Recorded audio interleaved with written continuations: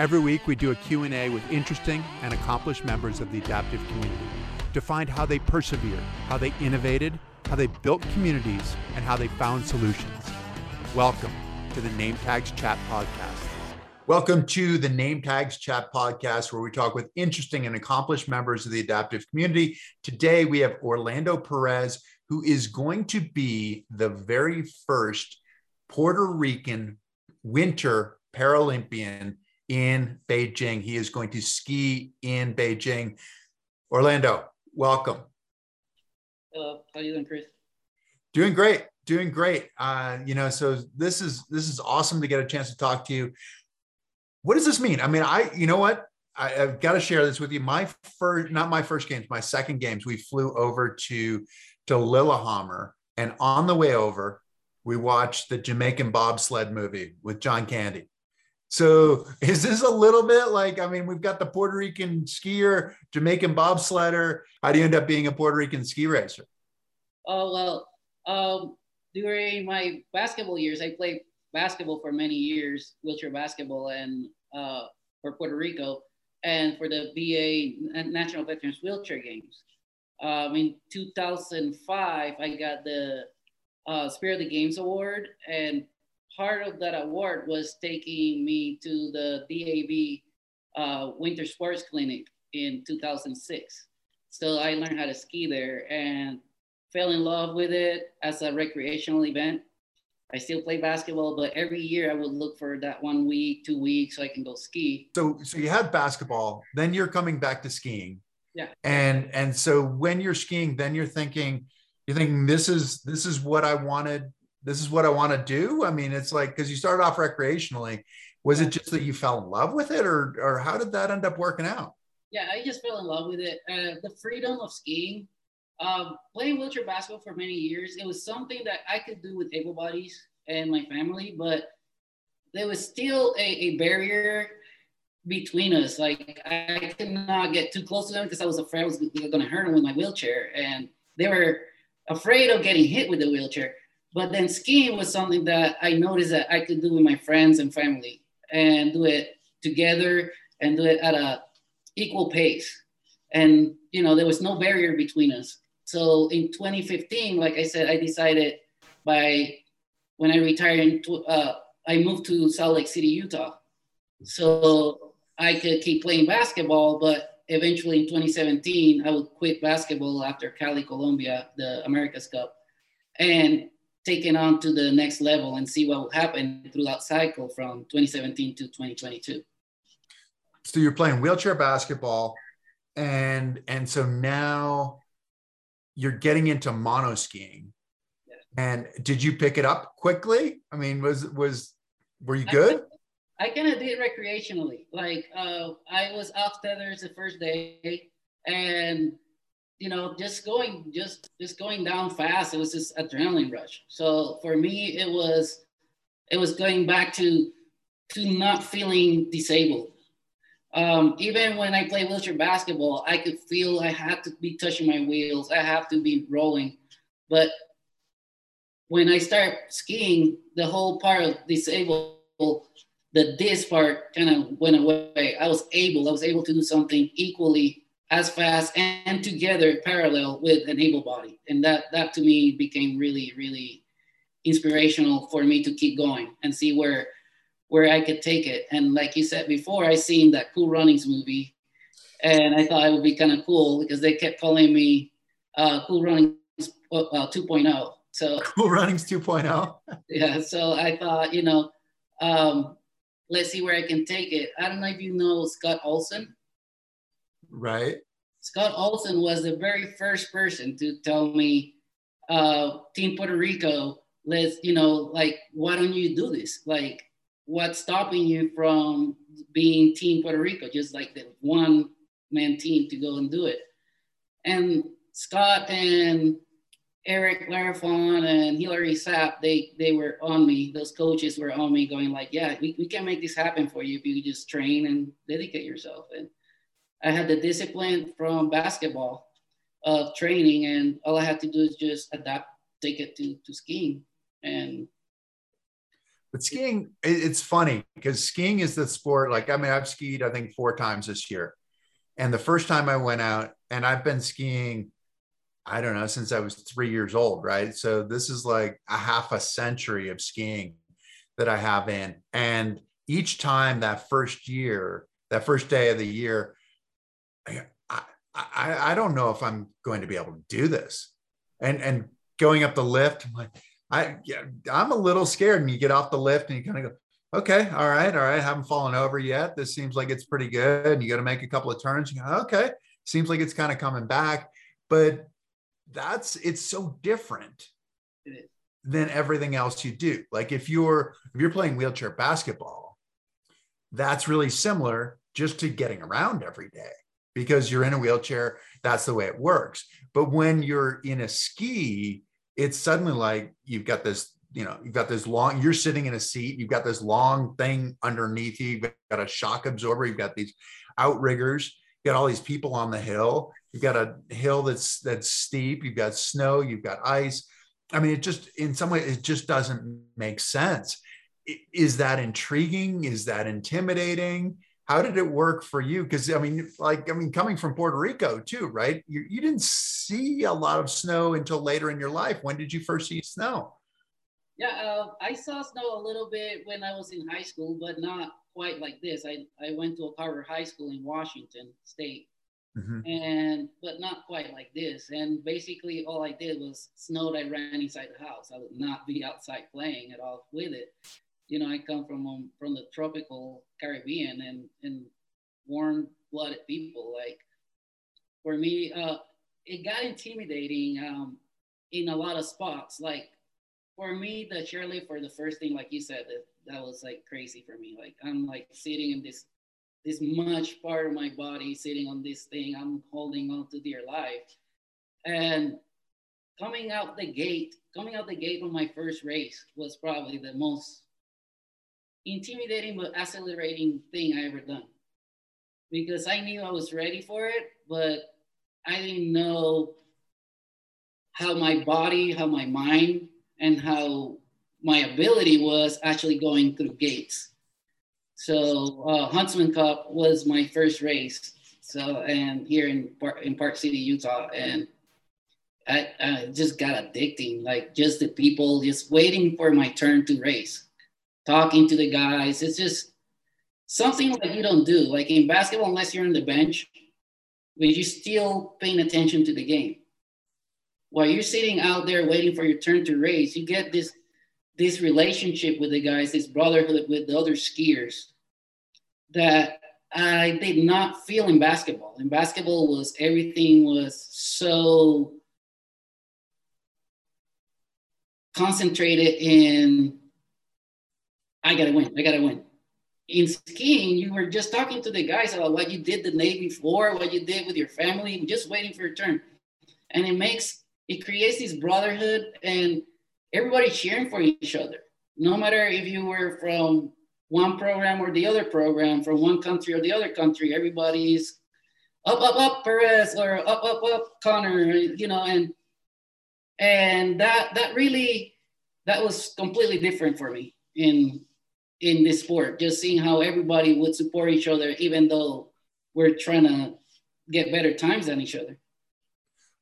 It's interesting because you said that one of the appeals was the social part, that it sort of, you weren't on wheels anymore, you're on snow, you could be an equal in a lot of ways to your able-bodied friends. And then you have the friendship with your competitors.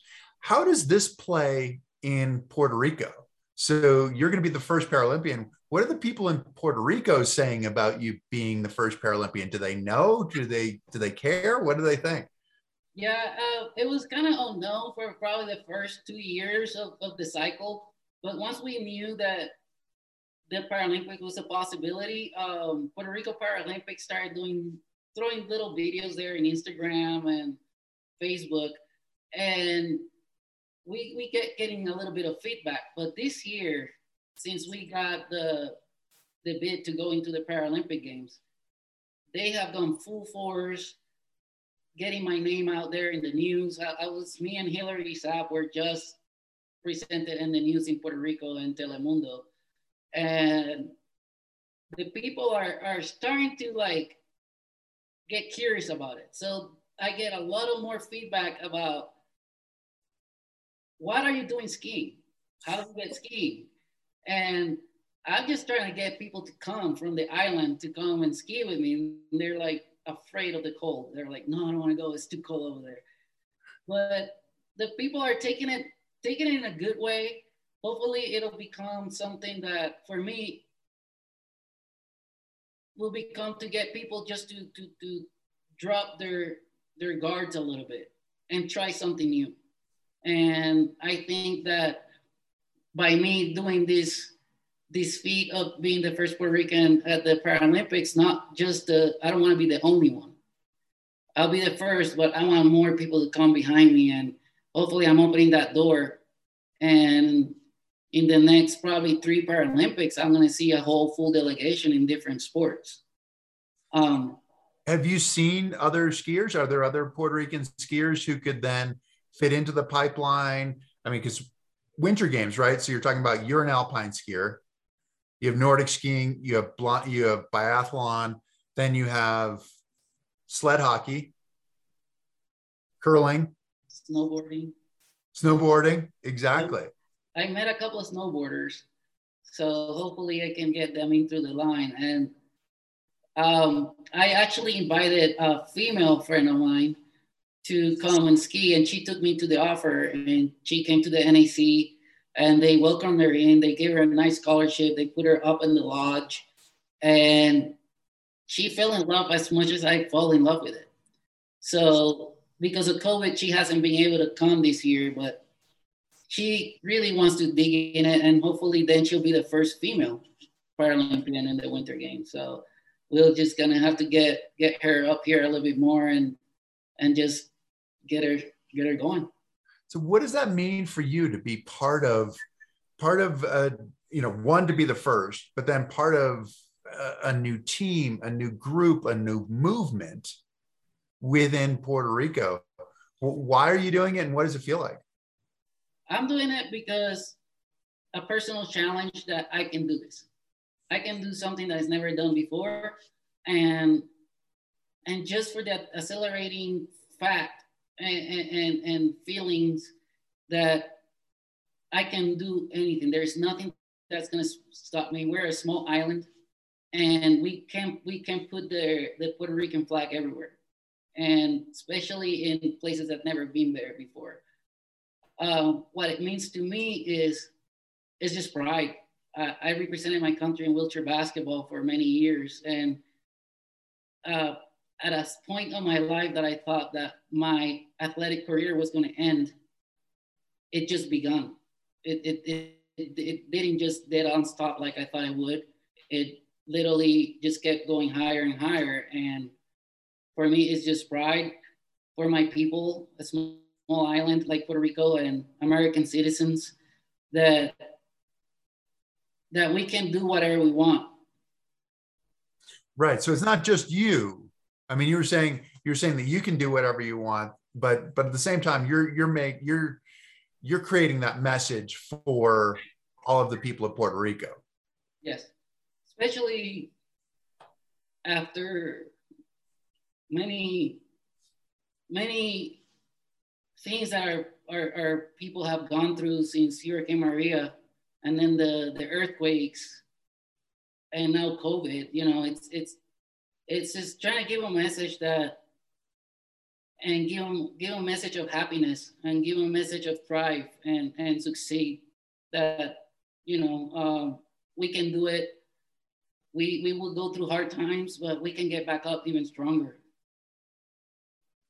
Is there really a big need for that? I mean, following Maria, following the earthquakes, with COVID in Puerto Rico, is there a big need? Are people having a difficult time? Yeah, things are getting better again now, but there's still a lot of need of feeling that feeling of happiness and success. Puerto Rico, we're really happy and festive people. We like to make a party out of everything. And especially when you get devastation like we have with Maria, where a lot of people lost everything, you know. And then the earthquakes came right after, and then COVID came right after that.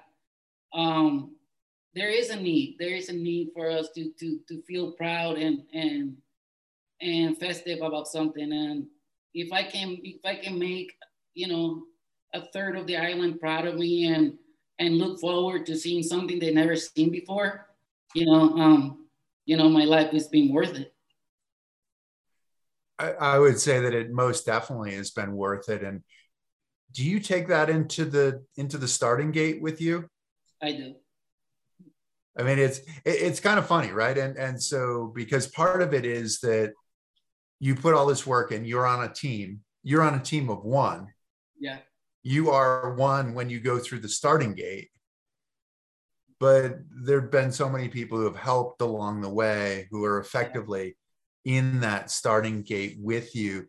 Will you wear like the national flag as part of your suit? I wear it on my helmet. I wear it on my suit. So, and especially now at the Paralympic level, will be super awesome. One of the first things that I did in order to calm my nerves, and when you know how they video all the races, mm-hmm. and it was like, what are you singing? I would sing the national anthem on my way down after I got out the gates, and just so I can remind myself who I am, where I come from, and why I'm doing this, and also to calm myself and relax and not to breathe, not just to like tense up or anything. But yeah, I sing the national anthem as I go down the hill. Now I've been doing it more internally in my mind, but yeah, my first few races, you could hear me singing the national anthem going down the course. Are you a good singer? I am not. I am not. You are not a good singer. Did anybody recognize it? A few of the people knew that Puerto Rico before and everything, and follow Olympic sports. They knew the national anthem. You know, our national anthem's being played a few times in the Summer Olympics and a couple of times in the Paralympics, but and especially in the bigger stages, like we got great singers like Mark Anthony, J-Lo, and then we got boxers like Tito Trinidad, Miguel Cotto, like world champions. And just knowing that I could be an example for somebody, a kid with a disability in Puerto Rico, like Tito Trinidad was for me, or all these great athletes and boxers and basketball players that we have had, and baseball players like Roberto Clemente, which is somebody that we in Puerto Rico are raised idolizing. He's like our Babe Ruth. And if I can put the same spark of movement, not only in sports, but in life, for any Puerto Rican going through the struggle of being newly injured or struggling through just normal everyday life. You don't need to be injured, but every life that say, well, if that kid did it, I can do it too. It's just basically awesome for me, How did when you're talking about singing the national anthem and you're talking about ski racing, they each have a rhythm, right? Music is so rhythmic, and ski racing is so rhythmic, but it's almost like it's not something that you think about, right? That if you think about the rhythm, it's kind of like you're outside of the rhythm. Mm-hmm. But if you're inside of the rhythm, that's when things really start to work. Did you see some of that in terms of your singing of the national anthem and how it worked with the rhythm of the course? Did it help you? It did. When I was singing the national anthem and then I had to keep looking 2-3 gates ahead, I could get in my mind of, if I can get this note or this word at this gate, I'll be all right. And then I will keep seeing the gates ahead into the end and being able to finish the national anthem, whether I had to finish it and keep going and restart it again. Yeah, it does get a rhythm. It gets your mind in a flow, I want to say. It's not like I know which word I'm going to go on each gate, but it just makes my mind goes at ease, and it makes everything kind of like if I am dancing some salsa music, you know. And so it works for each event, because obviously you have slalom with really short turns, then you have GS with a little bit longer, you get to downhill where you're going mostly straight. Does it work better for one event than another? The Super G and the GS. Super G and the GS? Slalom, I want to say I'm singing the national anthem. I'll probably like be saying words that they're going to have to bleep out later. Coming down the course. I'm really not, I don't really love slalom much, but you know, I have to do it. And it's fun when I finish, and it's fun afterwards, but it's really intimidating to me. Slalom is really intimidating to you? Yes. It's intimidating because you have to make such a short turn in such a short space. Is that the intimidation? Yeah, just the speed of it, taking the turns, me being a high injury. I'm a T6 paraplegic. At first was super intimidating because I would come with that basketball mentality of turning. And it's completely opposite. Like when you're in a wheelchair, if I want to go right, I just got to throw my weight to the left and the wheels will literally turn. But in skiing, if I do that, I'm going to get on a flat edge. Right. So yeah, just switching those at first was really hard for me. So it was kind of like I would hit 3 gates and all of a sudden I was like going a mile away from the course. And for me, it was super intimidating doing those quick turns, but I'm getting used to it. And I did pretty well in my last race in Canada. So let's see how it turns out in Winter Park next week. Winter Park next week. So Winter Park is a great location for athletes with disabilities. I mean, especially skiers. I mean, with Hal O'Leary, with Paul DiBello, with some of those people who are such pioneers in the sport. And it's a great place to race. Who will you get to race against there? Will you get to put yourself against some of the top people in the world, where you get to see like the Kirkas and some of those guys, the Robbies? And well, I hope so. I know that the World Cups are happening the next day, so I don't know how many will show up to Winter Park yet. But we did in Panorama in late November in Canada. I got a chance to be with Kirka and Ravi and Bamber, David Williams, you know, some of the top names right now in the United States, and some of the Canadian racers as well. And it is good to be against them. It's because it gets that anxiety of the race off for a reason. Because there are top names, people that I recognize from at first seeing them in magazines, seeing them in the races, to people that now we just share stories and hang out, and they give me the good thing about the Kirkus and Robbies and Bambers are they don't want to go and just be their own champion. They want to give that feedback to the guys that are way behind them. And to me, that's really inspirational, and it's also gives me confidence when I race and they're there, because they will give me those pointers, and they will tell me, Orlando, today's the day you finish slalom, you know, and it gives me that confidence when those big names are backing you up. Yeah, I mean, it's great to race against those guys. You're fighting a little bit of an uphill battle, right? How are you funding going to these races, going to World Cups, going to Beijing, all of these things? I mean, there's so much on the docket. Like, those guys are barely home this year because they're racing in Europe so much. How are you funding this? family, my own money. I'm a veteran, so I get a VA compensation. So I use my own money. The NAC is really good at finding us grants and scholarships, and that's something really grateful for the organization to have these people just helping us in that aspect and helping us offset the cost. I basically make this.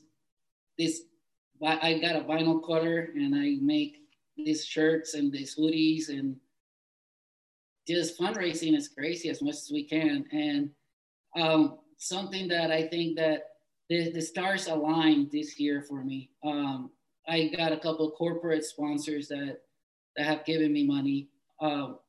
Just went to the ski spectacular and the Hartford Ski Spectacular with Move United as the race camp, and it's basically really, like I said, the stars aligned for me to do this. When at the point where me and my wife were thinking we may have to go and make loans, right, so we can make this happen. I was honored with the Kurt Bauer Award Scholarship Fund.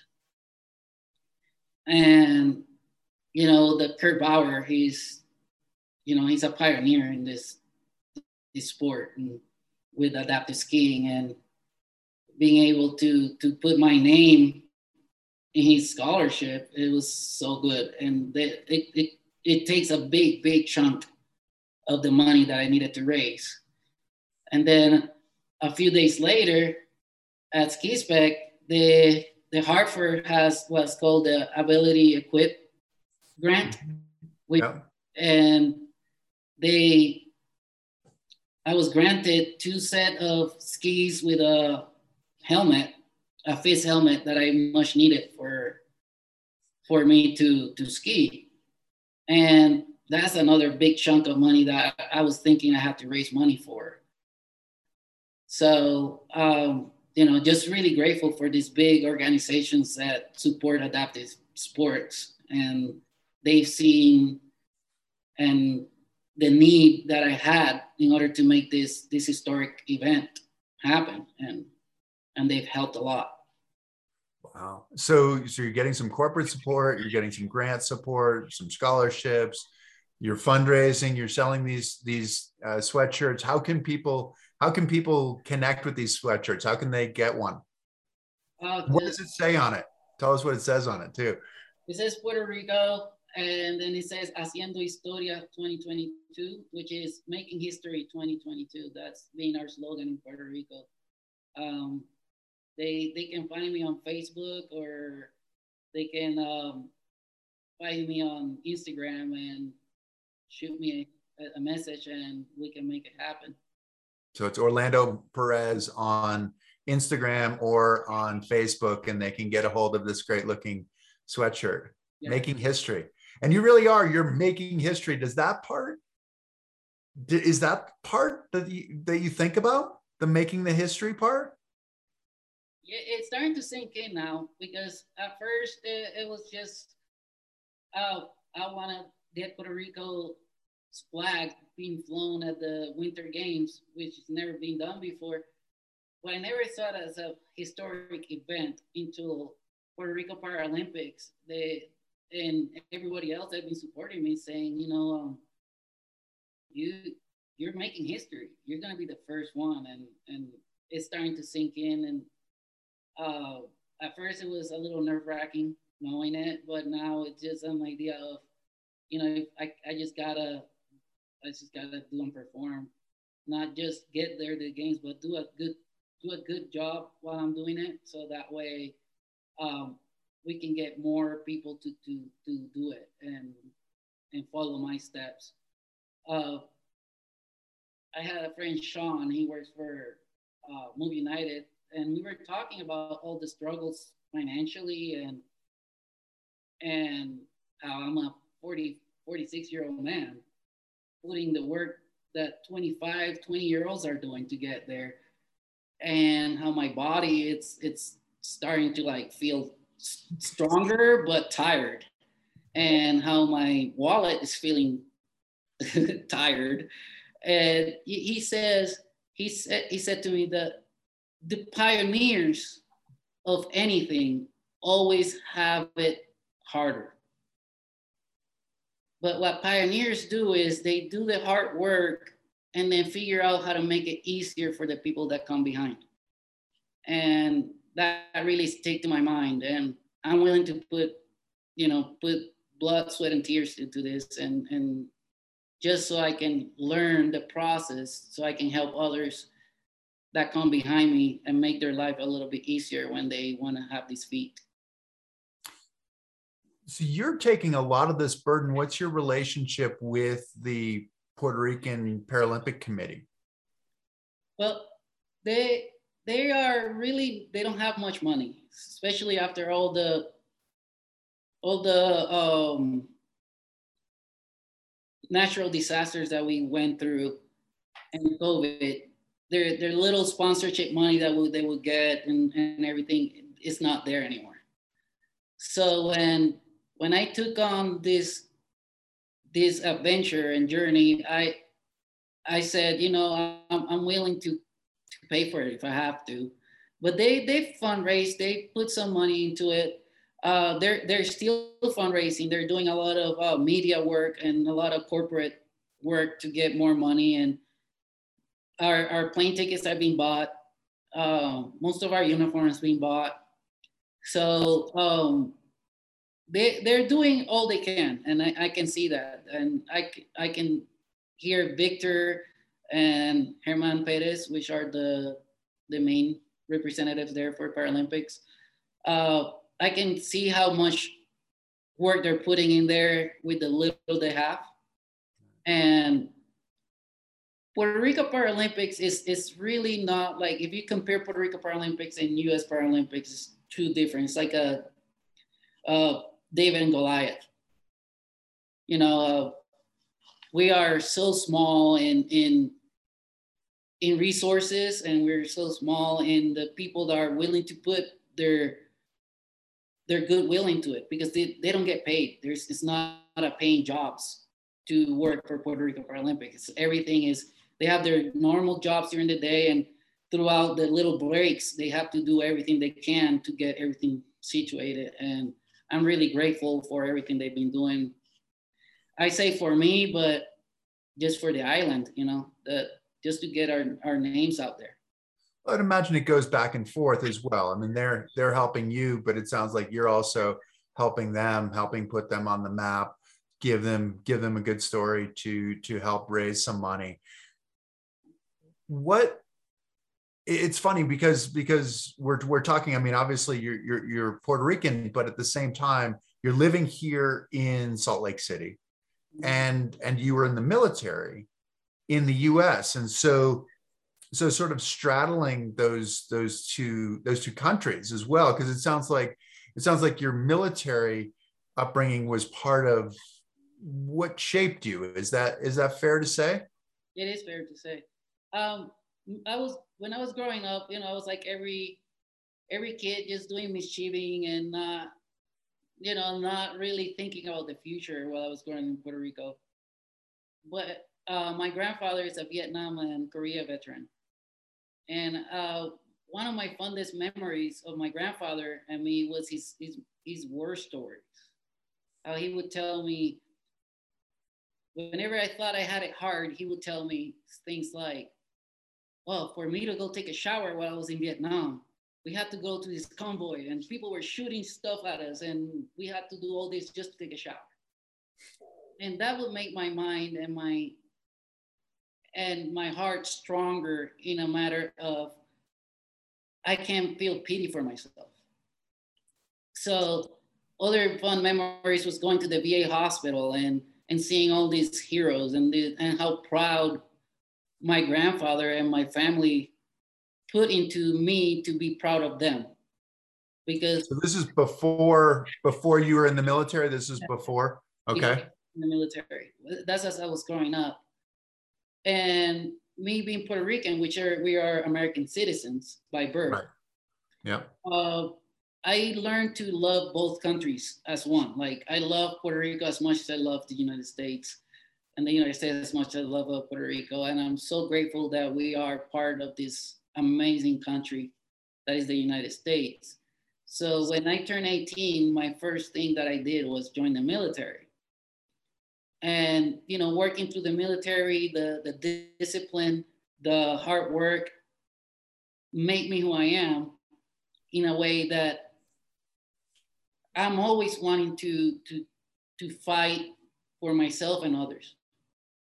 Not always putting the program, always putting the mission ahead of me.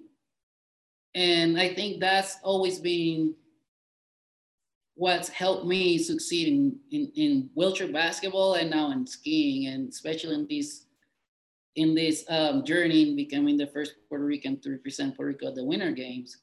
It's just that it's not about me. It's not about being the first. It's about being the first of many coming behind me and putting the island first, putting the pride that what I'm doing is going to give the island first.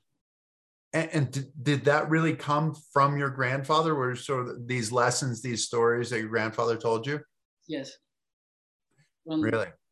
And so this is what you're bringing forward. And so in a lot of ways, because it keeps getting back to honor in so many ways. I mean, it's like you're honoring your people who have had such a difficult time with natural disasters, honoring those people who've helped you, but also honoring your grandfather's memory and what he did as a soldier and what he did as a man to be able to continue to effectively kind of stand on his shoulders and do more for your people. What do you think it's going to look like as you move forward? Maybe actually, you know what, let me back up, because the thing is, I wanted to get into Beijing, and let's get into Beijing eventually. But what does it look like? What happened? How did you end up in a wheelchair? And how did these lessons sort of play in that change in your life? Well, I joined the military as 18. At 19 years old, I was in Fort Jackson, South Carolina, and we were on a training wall, and I was doing a rappelling wall, and I fell backwards. And the rucksacks back then were metal. So the impact of the metal hit my spinal cord, my spine. My spinal cord created a cyst that turned into a tumor, a benign tumor. And it was freakishly growing really fast. So I would be running on my PTs and everything. I would stumble and fall down. And that's how they noticed something was wrong with me. Eventually, with the MRI, they found a tumor inside my spinal cord. At that point, I wanted to emulate my grandfather. Him being, the biggest hero I ever met in my life. I wanted to emulate his life. I wanted to go into battle. I wanted to have all these great stories for my kids and my grandkids. And to make my family proud, because when I was growing up again, and everybody talked about Grandpa, it's like Grandpa is the hero. He went to Vietnam. He went to Korea. He is the man. So I wanted to be just like him. And when I got injured, after they removed the tumor and I was left paraplegic, I felt shorted. I felt like I was cheated a little bit. And when I was at my rehab, we had a rec therapist that came in and started bringing me these little things to do with my hands. But then eventually, that was back in '95, and the Olympics in Atlanta were going on, and Paralympics, and he would bring me all the newspaper articles of the Paralympics. And he would say, look, you used to play soccer. You used to do all this stuff. You can do it again. So that kind of like gave me validation. It gave me something to look forward. I might not have been born to be a soldier after all, but maybe if I can rethink my plans, I can feel out what I was brought up to be. So to me, God put me in a wheelchair for a reason. And I'm blessed to be in a wheelchair. And I'm blessed to be a paraplegic because it's giving me a purpose. It's giving me a purpose that probably as able bodied I would not never have. And I took that military mentality and that pride mentality of Puerto Rican and pride mentality of my grandpa, and I just have to like keep moving forward. And after I did something that made my family proud, like making the national team in basketball or making a game-winning shot or whatever it was, it had to keep going harder. Like I could never go back, and I think that's what got me where I am. And so you said it gave you a purpose. What specifically is that purpose in your mind? It's to be an example for others, and to push and make my family and my country proud. It gave me the opportunity to do the things that I admire from others, and putting me in that same aspect in order give me the same opportunity to make other people proud. Because without those stories from my grandfather, without those boxers that I used to watch, and without the military pride, I don't think I would have had a clue of what I would have done after injury. But seeing how everybody succeed and seeing their stories that they came from low places, that poor places and broken homes, and then all of a sudden they're up here. So it gives me the same thing. I'm in a wheelchair now, but I don't have to feel pity for myself. I can grow and be somebody that my island could be proud of. And in my wildest dreams, I would have thought I was going to make it this far. And it just, like I said, after I do something, I cannot do it. I cannot come down the ladder. I just got to keep climbing it. Got to keep climbing it. And a lot of people have helped you. You mentioned before we went on that your wife has been really influential in not only because for you, skiing was Colorado. Mm-hmm. And it sounds like she convinced you to come to Utah. How did that end up working out? Once we met in Colorado, we were FaceTiming each other and talking on social media. And we started, flirting and knowing that there might be a relationship going. She convinced me to come to Utah. She found the National Ability Center. And it's being a grace. This place, the National Ability Center, for me, it's been like going into an Olympic training facility. It's just being like going to like athletic adaptive church for me. It's just so awesome how everybody's so welcoming. People are working so hard to put people's smiles on their faces, or in our race program, like help us reach our goals. And not only make us feel that we need to put goals and help us get those goals, but help us reach it. And that's, like I was telling you earlier, I get Coach Eric or Hillary calling me sometimes at 9:00 at night, going like, "Oh, I thought about this. That's probably why you are not taking that left foot or right. Maybe we should do this on your bucket, or maybe you should do this with your shoulders." And it does. They don't go home and put it in the back burner. They want to help. They want to make sure that these goals are going to be met, and they take it personal. And as my wife, also, she's my personal trainer. She doesn't let me. The days that I'm like, "Oh, baby, it's going to be too cold today, I'll probably stay in bed," she's the first one to kick me off the bed and say, "I'll see you when you're finished skiing," And she makes sure that she's in the computer writing grants letters for me, and she's in the computer trying to figure out, well, I think that you should take more magnesium, and you should take these vitamins, and I think you should like do this because of your joints or whatever. She just wanted me to be better. And Scott Olson, like I said before, from day one I started skiing, he's always been we lived in different states, but he's always been there, making sure I'm doing right. He hears that I need a strap all of a sudden on the mail or after a race. I look at my wheelchair, the strap's right there. And it's been a continuous help and mentorship and backup from left to right. It just makes me feel humbled that there's so many great people in this world that are willing to give everything just to help somebody else. I mean, it's funny because you keep talking about all the people who help you and how much you help other people and pushing it. You know, I mean, it really is a pretty amazing group that you've created around you. Are you aware of that group, and how can other people create that kind of a group? I think it's just love each other. When you do something, do it with love, do it with nothing, nothing in return. Do it because you're passing it forward, and just show the love that you got for them. Be appreciative. Don't over expect something from anybody. Take every little thing that anybody gets to give you. And I think everybody kind of notice that from each other, and they feed off each other in that way. They feed the happiness and the thrive that each other can give.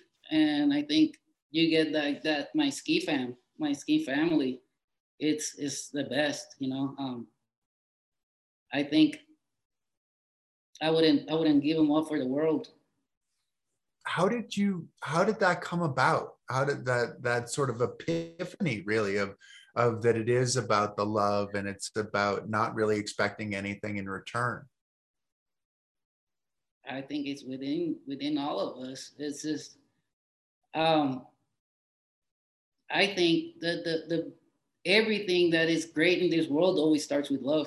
So I think that when you can help somebody else succeed, whether you're in the back burner, in the back part of the camera, not in the front part of the camera, you can still feel as proudful for that person to succeed. Maybe because you put maybe a little bit of sand into that big building of that person becoming great, and just being happy for others, you know, not always thinking about yourself, but be happy for what others got to give. And I think it just comes back tenfold. And I've been really, really blessed with the people that have been surrounding me and supporting me. I guess it's just be yourself is probably the best thing I could say about that. Does that come easily to you, or is it something that you've had to work at? I think a lot of that changed after injury for me, because there's nothing. What else could I lose? I was in a wheelchair, and I just need to live and be happy. And just saw the people that were helping me, that were not asking for anything back, but they wanted me to succeed. It was just contagious. It just made me feel like, well, if that person did that for me, what can I do for somebody else? So everything that I'm going to surround myself is going to be in a positive and great mood all the time. So I think that when you do stuff like that, when you move around and you help others, knowing what somebody did for you, you go do for somebody else, it just becomes addicting, and it becomes like a blessing that comes back at you.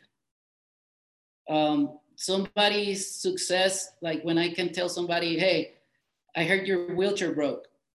Let's see how we can find you another wheelchair. And you make 10 phone calls and somebody has a spare wheelchair and you give it to that person. I think me giving that to that person and making that person succeed and take that barrier off, make my community as people with disabilities a lot better. It makes us a lot more happier. It takes it it takes a depression, it takes an anxiety away out of me that might take from somebody else. And maybe that person, once he feels somebody else is in need up here, will move earth and mountains in order to make that person feel better and make them succeed as well. And I think that kind of becomes a big chain. And then all of a sudden you're surrounded by a big family that loves each other and look forward to see each other whether it's every year or every 2 weeks, every day. It just makes life more pleasant. Well, it sounds like your accident was supremely transformational in creating who you were. Not to say that you weren't a good person beforehand, but it heightened a lot of your great qualities as you're moving into something new, into an unknown world, which is really a difficult thing. You're moving into an unknown world to a certain extent, going to Beijing. What can we expect in Beijing? Which events are you going to run? What are you thinking about? Right now, as a wild card, I'm allowed to do the slalom and the GS. And I'm really confident on my GS and getting more comfortable every day on my slalom. I have a chance to qualify for Super G in the next couple of races. What you can expect is I'm going to give it my all. And I'm not just, like I said, I'm not just there to wear a jacket or just to be there. I'm there to like put the name of Puerto Rico in the highest places, and as well as giving something to our adaptive world, our adaptive recreation and adaptive sport, just something new for people to know that I can do something that's never done before. And especially with our adaptive world. I want to pay it forward because I've been blessed. I've been blessed to be here. I've been blessed for my disability, and I've been blessed that I had a lot of people putting the efforts for me to become a international basketball player and now an international skier. And just like live life and love it. That's what you can expect. I'm gonna give it my all. I'm not giving down, and hopefully, I'll come home with a medal. So watch out, Kirk. Oh, what's that? I said, watch out, Kirka. Watch out, Kirka. You're gonna go get Kirka. I like it. That's good. He could be worried. What do you have to do to qualify for the Super G? I'm in the 400 points, upper 400 points. So hopefully, if we can get the Super G in Winter Park and because of lack of snow, we don't even know if we're going to be able to race it. And here in the Huntsman, I can lower the points enough for me to make it into the Super G. Super G, you have to, and Super G and downhill, you have to actually qualify throughout the points. Wildcard will not allow you to do those because of the risk factor and the extreme factor of it. Right. So the international, the FIS, the adaptive FIS points. So these are the points that basically are determining who is the best person in the world in each category. And then they reflect how close you are to those people. And it's an ongoing so you can kind of put people on an equal scale throughout races in the whole world. And you need to get a couple of races in order to be able to qualify for the Super G. It sounds like you like Super G too. So that would be a big deal for you. Yeah, it will be. I have more Super G finishes than I have for my other events. You do. So you're hoping that you get some good snow, some good weather, some good opportunities in Winter Park, and then also here in Park City. What about going to China as well? I mean, it's going to a different world. It's going to a completely new venue that no one in the world really, short of the Chinese, has seen. What's that kind of prospect like, going to the Paralympics? Because you haven't gone to a Paralympic Games. You've gone to games, but not to Paralympic Games. Yeah, I've been to the Para Pan Am Games and America's Cup. That's as high a competition I've ever been. and that's just a spot shy to the Paralympics in the summer world. But yeah, at least knowing that I'm gonna be the first ones to use that venue and state of the art venues that they got over there and village, and it's just accelerating. I just can't wait. It's really a once-time opportunity, and I'm gonna make the best of it. I just can't wait. I get giddy about it. So, tell me what it looks like for you the day after the Paralympics end. The day, it's gonna be pride. It's just gonna be go home, get a ticket to Puerto Rico, and go celebrate with your people. Go show them what you just did and that you did it for them, and go and enjoy ourselves. What do you think that reaction? Because there's a bit of, as you said earlier, the bit of the reaction is like you're crazy. Why are you going to the cold? Why are you, we're Puerto Rican. We're tropical people. Why are you going to the cold? What do you think that their reaction will be? I really hope that their reaction is celebration. That's what I want for my people. I want to give them a reason to go and celebrate and go out to the beach. Let's make a nice little parade and have fun and just look for that reason to forget about anything that is struggling in your mind, and let's just have a party. Well, I think that sounds like an awesome deal. Thank you so much for doing so much for so many people. And in a lot of ways, you're doing so much for so many people who might not know right now what you're doing.